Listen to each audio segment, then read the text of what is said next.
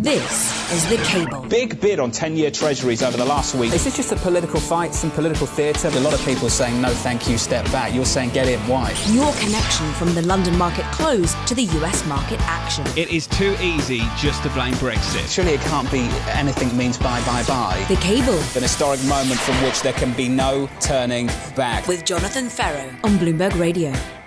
This is The Cable for the City of London. Hello, across the capital on DAB Digital Radio, a special Christmas edition of The Cable on the year that was and the year to come. Today we work our way through all things Brexit, and what a year it was for Theresa May. The Prime Minister called an election, lost a majority, called on the DUP to keep the Conservatives in power, and even managed to do the unthinkable, bringing some Remainers and Brexiteers together, agreeing that for many, the negotiation process was a total mess.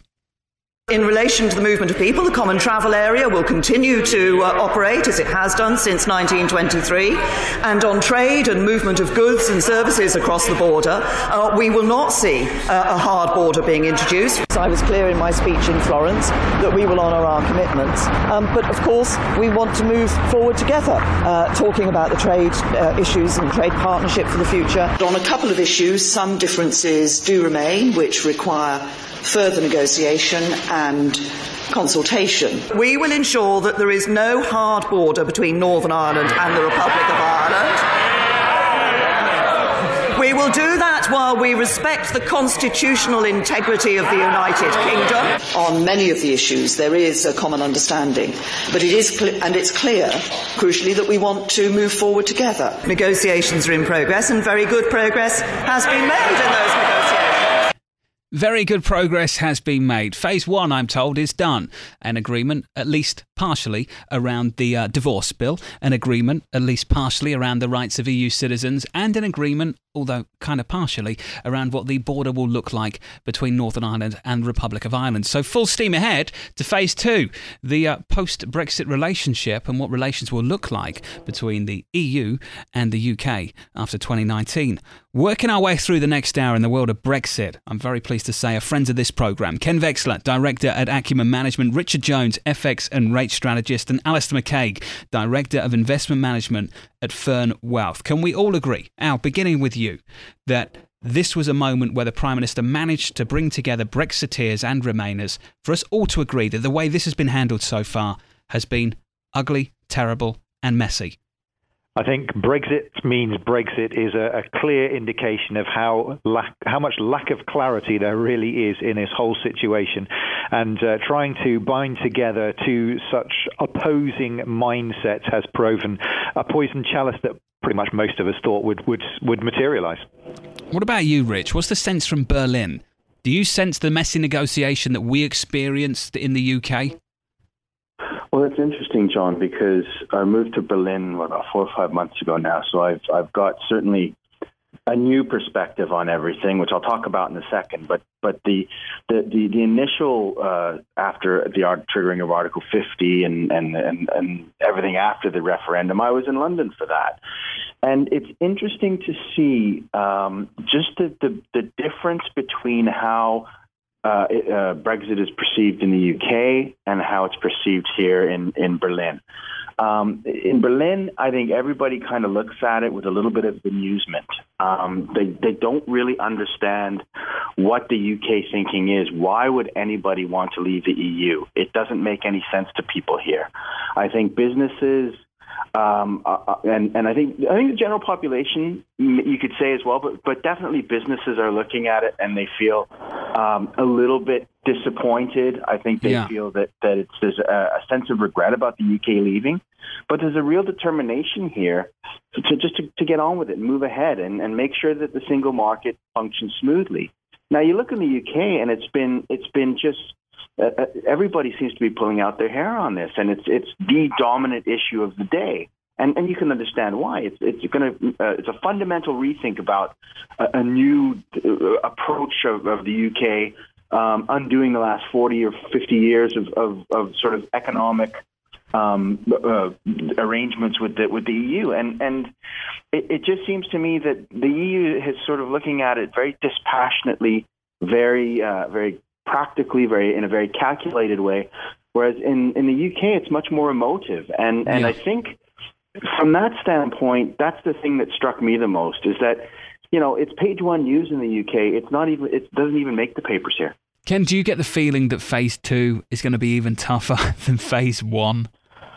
Yeah, most definitely. I mean, if you look comparatively at what's entailed within the dynamics of what's to be negotiated in phase 2 versus phase 1, it's incrementally more significant or significantly, greater. So as a consequence, the nuance and the terms and the twists of that very issue is going to make it a lot more complicated and a lot more drawn out. So having taken near on 18 months to get this far, God help us how long the next phase is going to take. Al, how long is this going to take? And do you get the feeling that actually we haven't really agreed much in phase 1 anyway? Because to decide what the Irish border is going to look like, you need to define phase 2, don't you?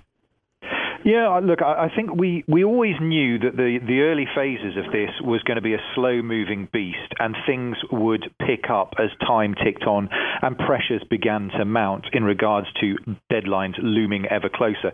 We're talking about trying to negotiate effectively 43 years' worth of treaties with the EU, and fitting that all into the existing timeline was never going to happen. Even with a 2-year extension, you feel that's a pretty optimistic target to be aiming for anyway, and you do feel that push comes to shove, we're going to have more political instability in the UK, which may well materialise long before we get to any deadlines. Rich, Michel Barnier over in Europe is turning the screws. One moment he's saying that the city's not going to get a special deal, and we'll spend a little bit of time in a moment talking about that. And then the next second he's defining when the transition period will expire. Are the terms being almost exclusively set by Europe and not by the UK? Well, I definitely think Europe has the stronger negotiating hand here, and it's shown in the first phase of talks. I think that the UK really migrated towards the European position on so many of these issues. And I think we're going to see more of the same in the second round. And you know what? I think the way you just described it, sort of like Barnier seems to be setting the terms, and because the EU is in such a strong negotiating position, I don't know what the UK comeback is to those things. Yeah. I'm really not sure what it is. Al, we started this conversation talking about Prime Minister May and what a year she's had. Does Prime Minister May hold on to power in 2018? It's a good question. I think the next question is who wants it off of her, because the timeline for, and who does Europe want to negotiate with as well? Well, yeah, exactly. Does Boris Johnson want this job? What's the upside here? Because whoever takes over, you feel that come the end of negotiations, when this finally does pan out in 3 years' time, in longer time frame, there's a more than fighting chance that at least half the population are going to be disgruntled, if not all the population are going to be disgruntled with the end terms that finally materialize in front of us. It doesn't seem like a position you really want to be challenging for at the moment, and I think there's a chance through default rather than anything else that May will continue to bumble along for the foreseeable future. Ken Veksler, Director at Accumen Management, alongside Bloomberg's Richard Jones and Alastair McCaig of Fern Wealth. Sticking with me, next up on the programme, we'll take it to the City of London and the future of banking.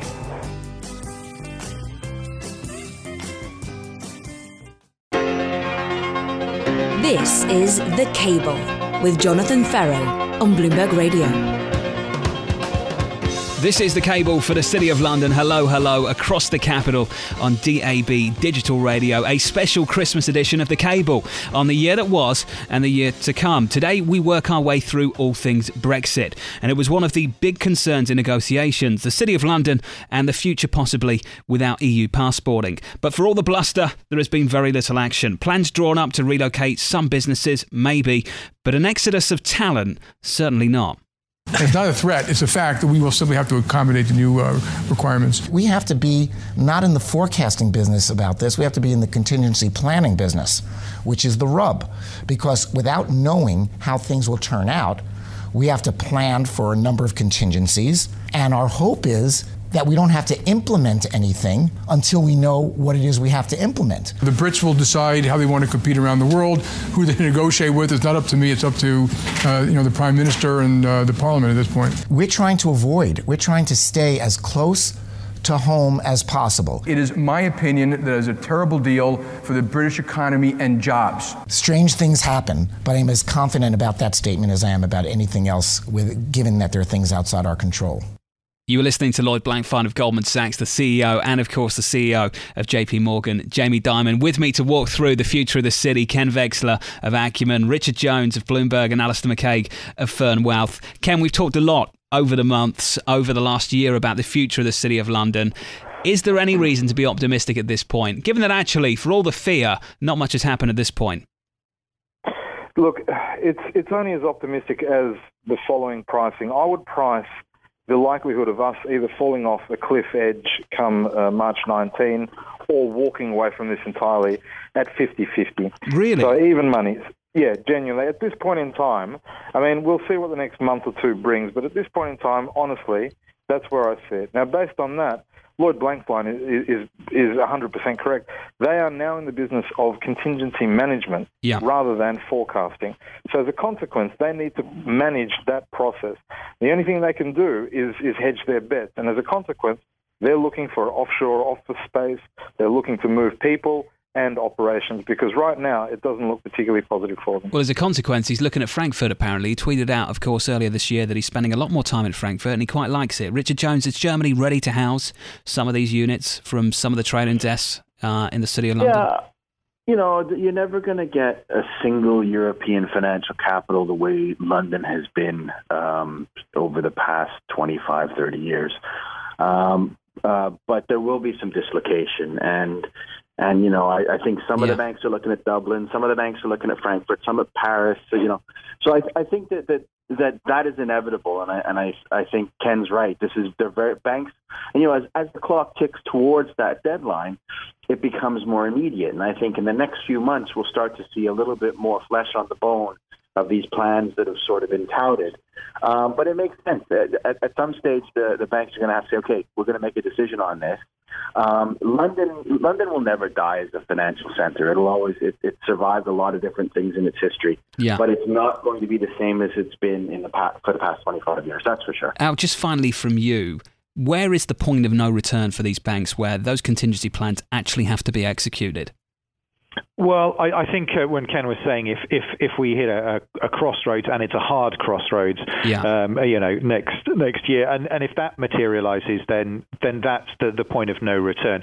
As it looks at the moment, it looks like we're sort of fudging an extension of 2 years, and I think that gives them, the banks, and banks is a very broad terminology for all the different financial aspects we're talking about here, but it gives them a little bit more wriggle room. It gives them the ability to postpone making hard decisions.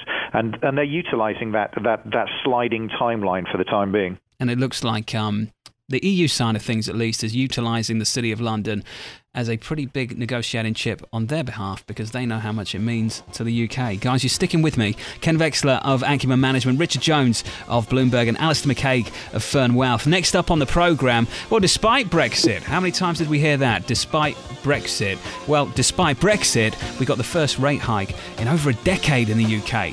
Mr. Carney finally delivered. That's next. You're listening to Bloomberg Radio. This is The Cable.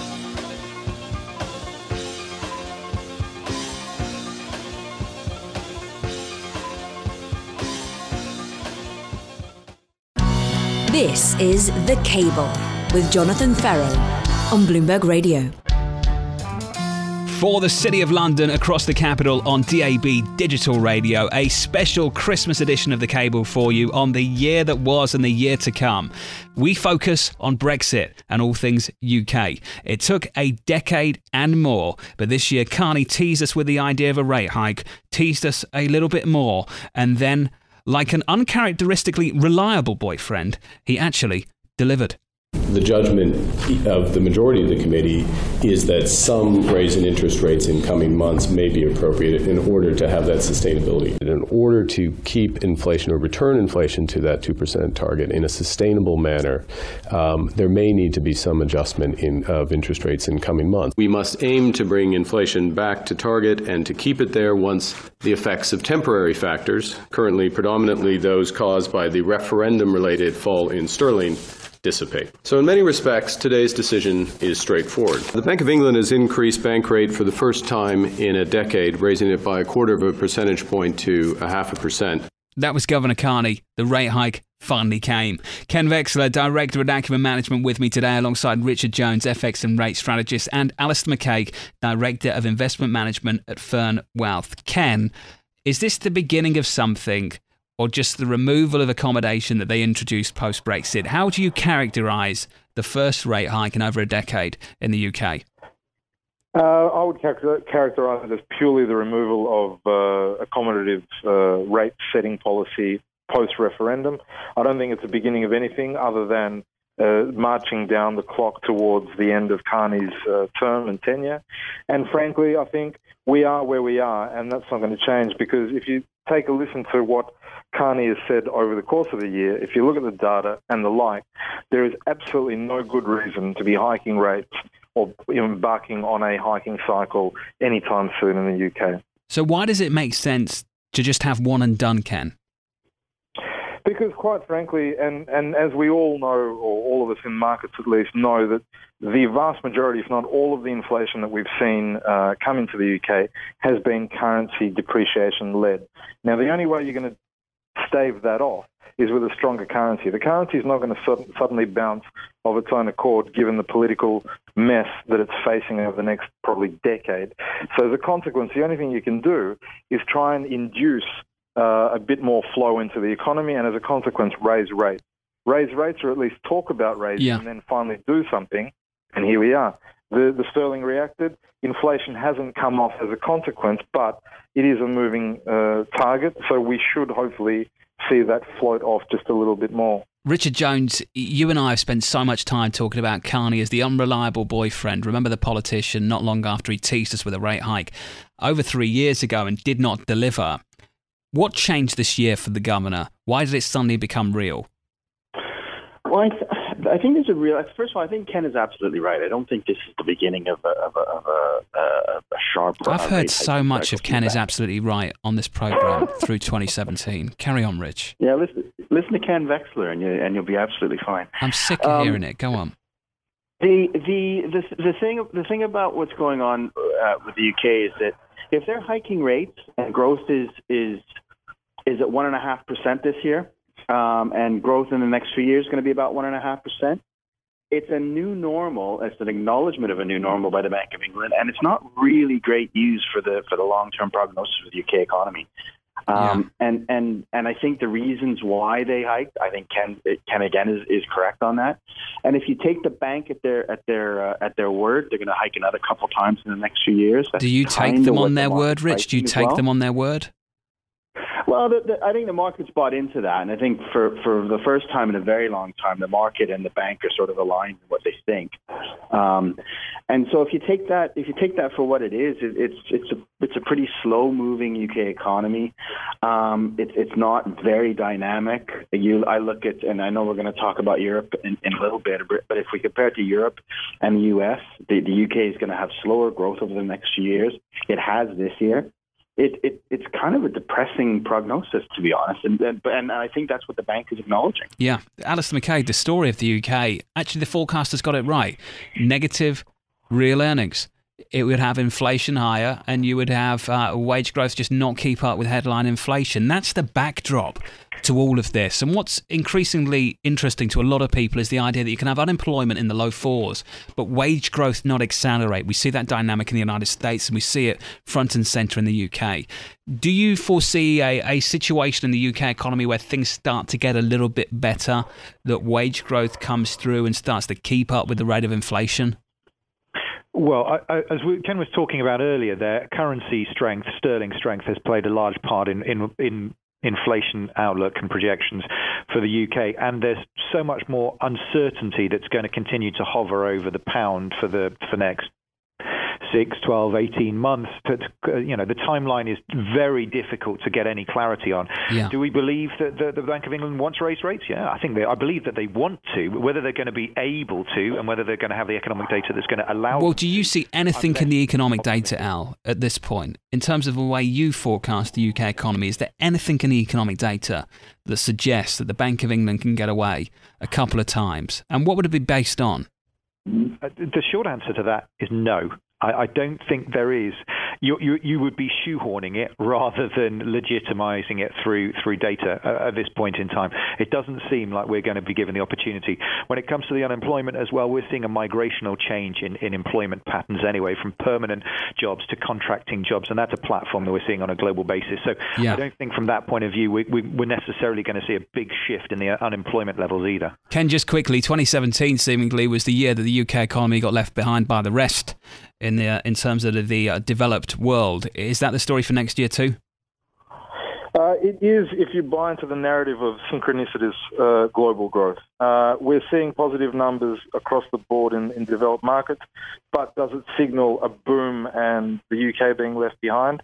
In relative terms, maybe, but in real terms, no, I don't think so. I think if we're at 1.25 for GDP and the rest of the world north of 3, then yeah, it doesn't look rosy, but on the grand scheme of things, yeah, not really. Ken Veksler, sticking with me of Accumen, Richard Jones of Bloomberg and Alastair McCaig of Fern Wealth. Next up on the programme, we take it to the markets, gilts and sterling. That's next. You're listening to Bloomberg Radio. This is The Cable.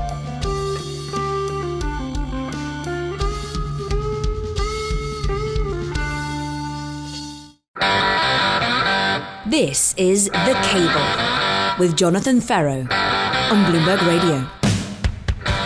This is The Cable for the City of London. Hello to everyone across the capital listening on DAB Digital Radio. A special Christmas edition of The Cable today on the year that was and the year to come. A look back at 2017 and a look forward to 2018. Today we work our way through all things Brexit and the UK. Globally, it was a story of low inflation. In the UK, not so much. By the end of the year, UK inflation was through 3%, requiring the Governor of the Bank of England, Governor Carney, to write a letter to the Chancellor, Philip Hammond. But if you were looking at the bond market alone, you might have missed this story, because gilt yields are on course to end the year almost exactly where they started. So what have we learned about sterling-denominated markets? What have we learned about sterling and the bond market? Ken Veksler joining me, Director at Accumen Management, Richard Jones, FX and Rates Strategist, Alastair McCaig, Director of Investment Management at Fern Wealth. Rich, it was the year that we actually got some real inflation to take a look at. The bond market was tested and the bond market looks resilient. Why? Well, I think it's you're not going to get gilt selling off when you've got 10-year German yields at 30, 40 basis points and 10-year U.S. yields struggling to get it back above 2.5.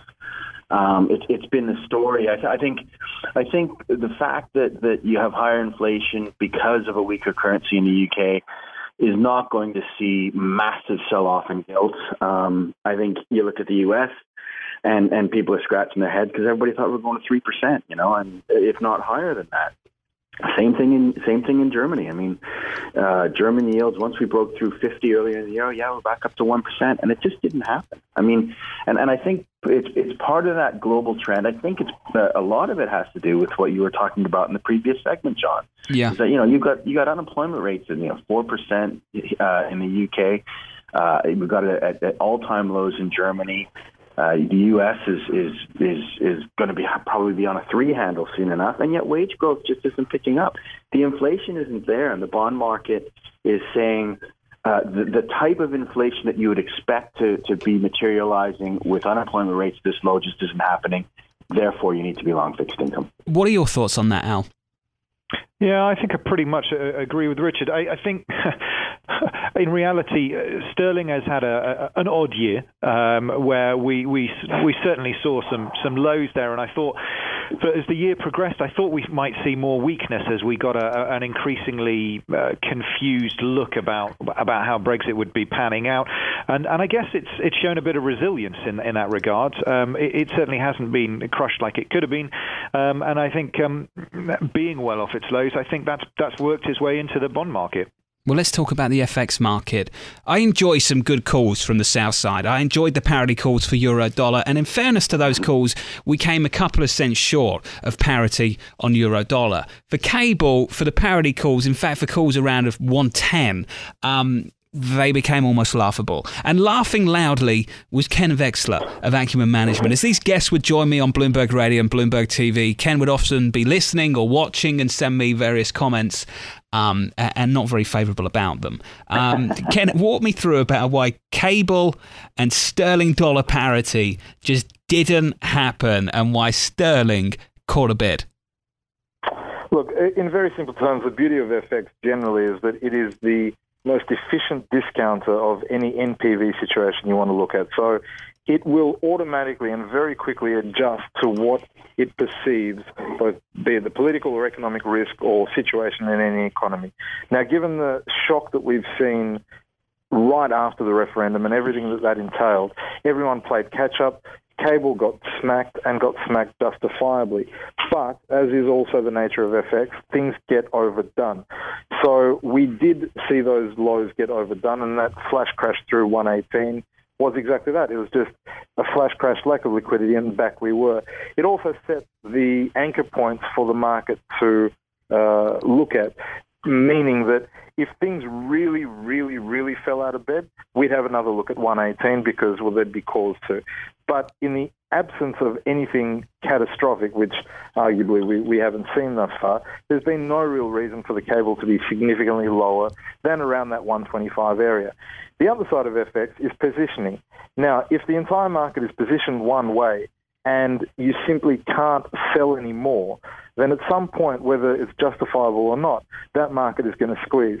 And squeeze it has on a number of occasions to the point where, you know, even recently where the confirmation of phase one negotiations ending saw, you know, something like 4 or 5 big figures move in the cable, similarly on the Bank of England, pre-jawboning of the hike, etc. What needs to be, I think, noted here is that while we haven't gone significantly below, you know, the 125, 118 lows, the market is in no rush to start buying at above 135 or 136 in any significant way, which means that those that have been short from around here, happy to be short, happy to add higher, but they're certainly not taking it back. So I think, everything needs to be looked at objectively. Parity or 110, I mean, it's laughable because the other side of it's the US dollar. Do you really think the US is doing that well? Richard Jones? Yeah, the market got ahead of itself, and everybody got the same way around. I think that's what happened, and you know, I think when that happens, it could be that, you know, the pound is going to take an awful lot longer to realize people's forecasts than they initially thought, because I think Ken's right. You know, the immediate knee-jerk reaction was to sell it after the referendum. You know, over the next 5 or 6 months, it just traded like a dog. And then everybody's the same way around. So then you get a squeeze. Positioning gets squeezed out. Doomsday didn't occur right away. But the thing is, you know, Brexit actually hasn't happened yet. So I think the telling thing, as Ken says, is nobody's in a rush to take the pound considerably higher. They're fine to cover shorts at really lousy levels, but it doesn't feel like the pound wants to shoot higher from here. It just feels to me that at the end of every year, we sit here and we start forecasting the year ahead. And on the south side, people are always itchy to make that big directional call. And I know a ton of thought goes into it, but they're the calls that get the headlines. And in the background are these range-bound themes. And when I talk to people about sterling and get a real handle around it from people like Ken, it just feels range-bound. Ken, is it just range-bound next year unless we get some immense surprise from Brexit negotiations? Yeah, I think so. I'm genuinely hard-pressed to see it markedly higher or lower, you know, be it below or above, say, 125, 135 on the wide. That in itself, calling that range is a cop-out, but there's enough juice in that to sort of navigate the waters of whatever the next, let's say, 3 to 6 months brings us, both here in the UK and or in the US. So, yeah, big calls, yours. Al, do you have to park the big calls? Yeah, I think so. I mean, look, hey, let's face it. It'll be a dark day when the FX markets don't get overexcited about big pieces of economic data, and I don't want to see that day. That's for sure. You're right. The Brexit negotiations are just dragging along, and we haven't seen anything really crystallised. And with that being the case, it's hard to make a sort of more strategic view as far as sterling is concerned. I guess the bigger unknown is the dollar side of that equation when we're talking about cable here, as to where that might materialise, and there's plenty that can bring to the equation. Hey gents, you're sticking with me. Of course, Alastair McCaig, Director of Investment Management at Fern Wealth, Richard Jones, FX and Rates Strategist at Bloomberg, and Ken Veksler, Director at Accumen Management. Staying with me, next up on the programme, the Prime Minister showing an uncanny ability to unite not just those in the UK, Brexiters and Remainers as well, but also on the continent, a Europe united. That's next. You're listening to Bloomberg Radio on this special edition of The Cable.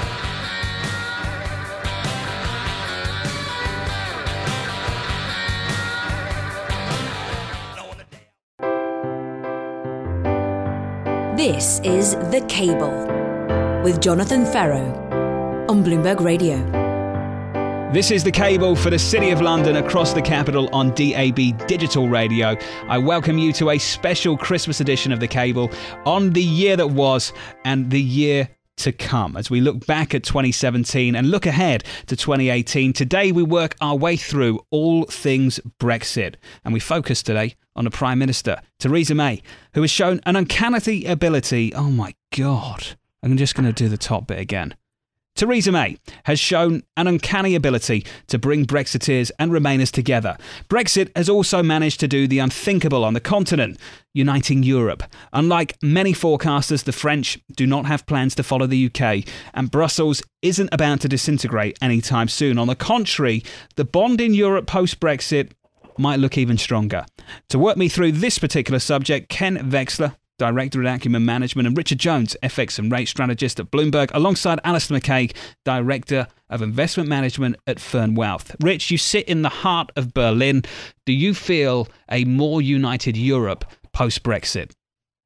Yeah, for sure. It's palpable. There's a real sense that not only Brexit, but I think President Trump and his approach to Europe has really galvanized a lot of the sort of joined up thinking in the European capitals. I think the election of Macron was a big deal in terms of establishing or reestablishing for the first time in a very long time a proper Franco-German axis where you've got someone in the Chancellery in the form of Angela Merkel being able to work with the French president.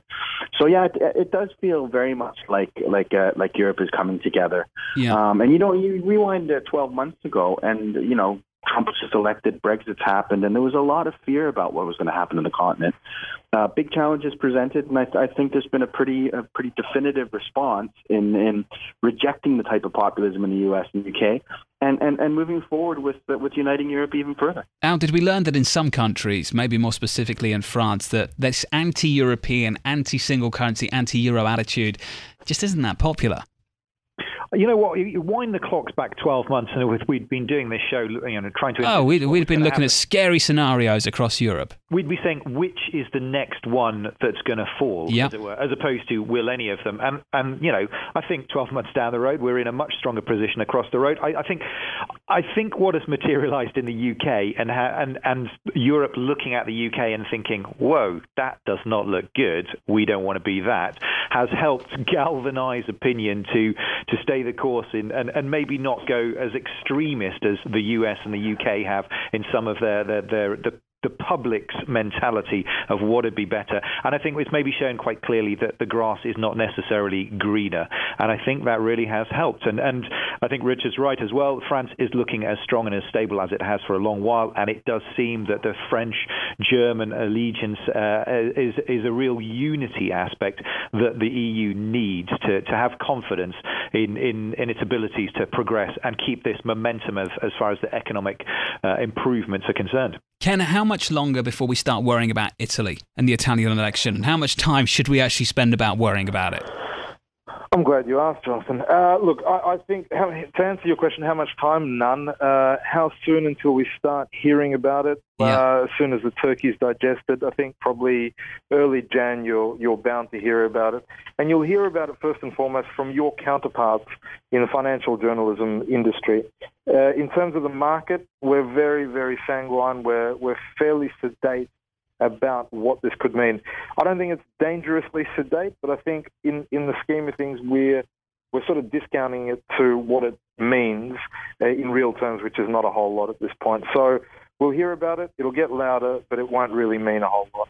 Ken Veksler, Director at Accumen Management, Richard Jones, FX and Rates Strategist, and Alastair McCaig, Director of Investment Management at Fern Wealth. Stand with me as we wrap up the hour. Next up on Bloomberg Radio, on the cable, we take a look back at 2017 and we spend a little bit more time thinking about what 2018 might bring us in the world of Brexit and what it means for the UK and for Europe. You are listening to Bloomberg Radio across the capital on DAB Digital Radio. This is The Cable.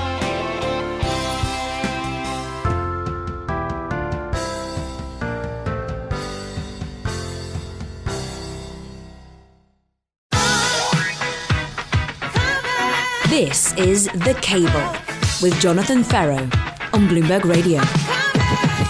This is The Cable. Hello and welcome for the City of London across the capital on DAB Digital Radio, a special Christmas edition of The Cable on the year that was and the year to come as we look back at 2017 and look ahead to 2018. Today, we worked our way through all things Brexit, and now we wrap up with some final thoughts and some predictions as well.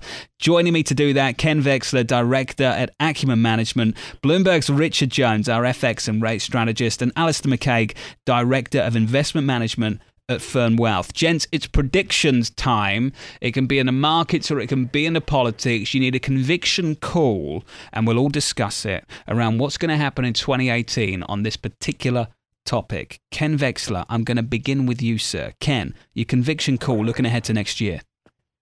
Look, I think I'll take a look at the US dollar and basically tell you that my conviction is that we'll see ebbs and flows in the dollar, meaning there won't be an outright trend for a stronger or weaker dollar. However, those ebbs and flows will impact directly on hot money, and that means flows in and out of EM. I think the midterms sort of into Q3 in the US will start to gather noise, and that'll really play a part. The other side of that is I think we've seen the lows, at least for the next sort of 12 to 18 months, in the Chinese yuan. I think they've put in where they're happy for it to weaken, or rather, the other side of that, and where they're pulling the pin on having a stronger yuan going forward.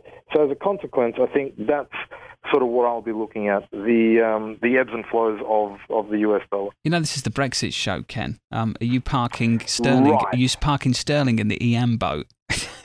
Well, I mean, you'd be hard pressed not to. But if you're really guns ahead, I think we're 125 by 135 on the wide in cable, and buy them and sell them where you see fit. That's where we're going to go. I mean, you've taken me to a place that I wanted to go to anyway. It was just the idea that actually no one really wants to talk about Brexit at all. I mean, every time you guys have come on the show with me over the last year, we've all sat here and just thought, do we have to do this? Do we have to? Is there actually any news? Rich, is that going to be next year as well? Yeah, if you're bored of it already, settle in, because I think it's going to be a lot more of the same. I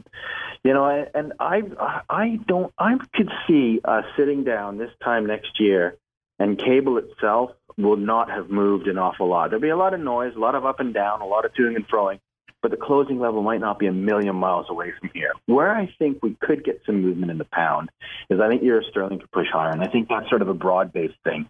I think we've had a massive move higher in euro dollar this year. I think we'll probably get a continual grind higher in euro dollar. Nothing, not quite to the extent we saw this year, but I think cable really does nothing, and therefore euro sterling probably goes up a little bit more than it did this year. And I think just in general, I think we're going to get more of the same. I think equities are going to probably edge higher rather than sort of scream higher like they did this year. I don't think that we're going to get the same level of return if you're long stocks, but I think it'll probably be okay. And I don't think bond yields are going to scream higher. They're not going to collapse. I think they're probably going to be very noisy as they have been this year, and not at a hell of a long way away from where we are right now. Alastair McCaig. Okay, I think we're going to see a continuation of euro strength, and I don't think with the same enthusiasm and robustness that we've seen this year, but nonetheless, I think Rich's grind higher comment is probably on the money. Euro Swissy is obviously very close to the heart and very close to our clients. I think we will see that continue to break higher, and I don't know whether the next 12 months is going to give us the ability to flirt with the concept of breaking into that sort of 120 region again, but I think we're going to at least head in that sort of direction. I think we're probably going to see equities continue to edge higher. I am conscious that we're seeing quite a lot of equities pretty highly valued, but by the same token, the real catalysts for us to get out of this "the trend is your friend" mentality they're not punching me in the face at this point in time.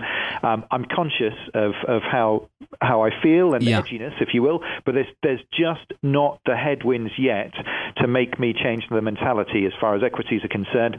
And then the outlier, I think, is going to be some of these smaller border issues in and around Europe that might just be catalysts for bigger problems to materialize. Really? And by that, I'm talking Catalan, Gibraltar, You Ireland. think that's going to bubble away a little bit more? Well, the borders around Europe have been moving landlines for centuries, and you do feel that there's a lot of strong opinion when it comes to these sort of things, and that might escalate to something else more politically. So I keep my eye open for that. Quick fire round, yes or no answers only. Does Prime Minister May keep a job next year? Yes or no, Ken? Yes. Rich? Yes. Al? Yes. Do we get another Bank of England rate hike next year? Ken? No. Rich? No. Al? No. If we do this show next year, will we all be sick of talking about Brexit again? Ken? Yours. Rich? Yes. Sorry, yes. Al? No, love it all day. Oh, you love it? No, you don't. That is a total lie. That is a total lie. You can't leave me with a lie, Alastair McCaig. You do not like talking about Brexit. Nobody does. No. Gents, can I just take the opportunity to thank you for your contribution to this show over the last year? It started about 9 months ago, and I went through a list of people that I really, really wanted to talk to on a regular basis to create a cast of like friends of the programme, of which the three of you I included, and you've really made this programme what it is. So if you've got any listeners out there that don't like this programme, you can blame Ken Veksler, Richard Jones and Alastair McCaig as three of the people that have made it what it is. But for me, I've loved it. It's one of my favourite parts of the day. It's the most relaxing part of the day and the most enjoyable part of the day for me as well.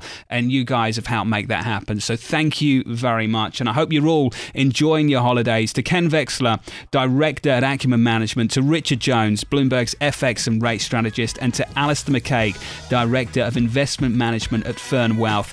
This was The Cable, a special Christmas edition on Brexit. I hope it hasn't been as tedious to listen to as it has been to cover over the last year or so. This is Bloomberg Radio. This was The Cable.